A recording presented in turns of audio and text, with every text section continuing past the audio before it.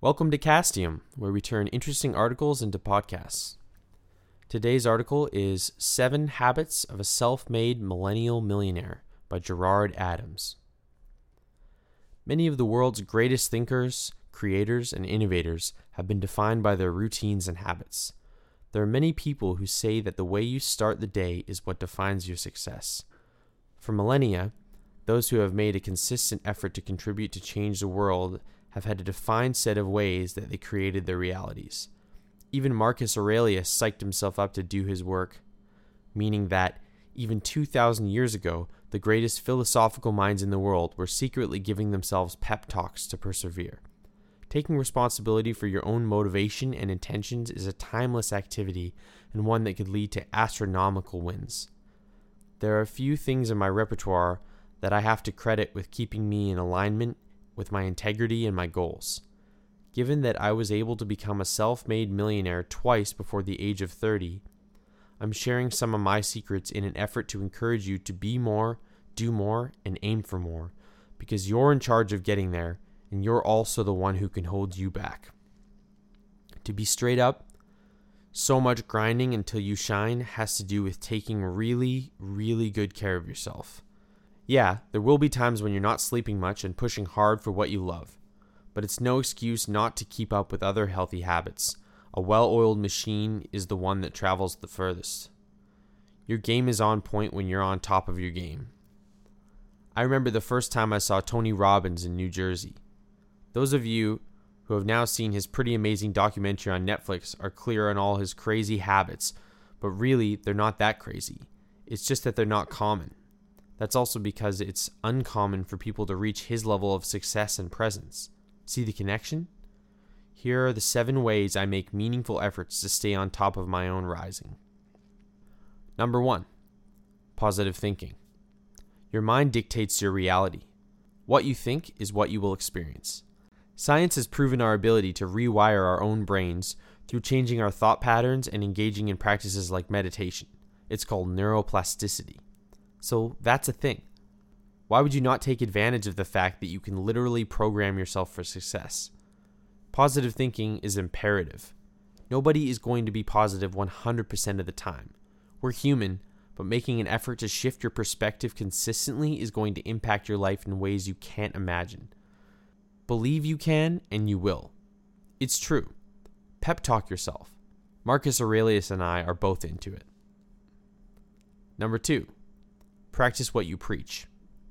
Nobody trusts someone who doesn't walk their talk, and you can tell when someone is off from their authenticity game. Execute. Don't just talk about it. Be it. Every single day. Make plans and crush them. If you don't get through your whole to-do list, it's no worries. What matters is that you show up for those ideas and plans every day. Take it seriously.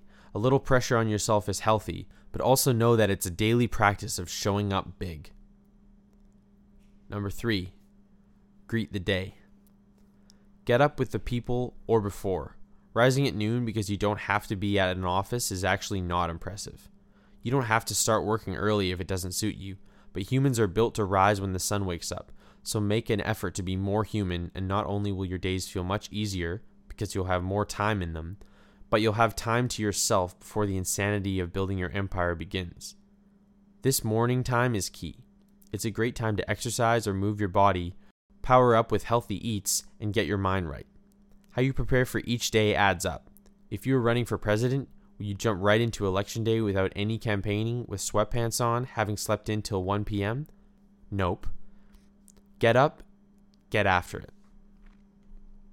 Number 4, embrace collaboration. Success is never exclusively self-made. That's actually a big, annoying lie. While we can be responsible for the dreams that led us to great success, hence the title of this article, we never get where we're going alone. We really need each other. We need mentors. We need community. Going it alone will dig you deep into a big hole. Additionally, you need a team. Being a solopreneur is great as long as it suits you in the beginning, but trying to do everything by yourself when you grow to the point that it's really stressing you out is no way to run a business. A leader does not solely lead his or her own life, but also leads others on the path to greatness. Number 5, consistency is key. This is important not just in your personal life, but also as far as business goes. Consistency is how you build following and presence, but it's also how you create results. It's easy to get distracted, but you can teach yourself to starve your distractions and feed your focus. This is one of the key ways I've leaned up my time to make my success even more inevitable. Focus on what's important, not comparing yourself to others or worrying too much about the future.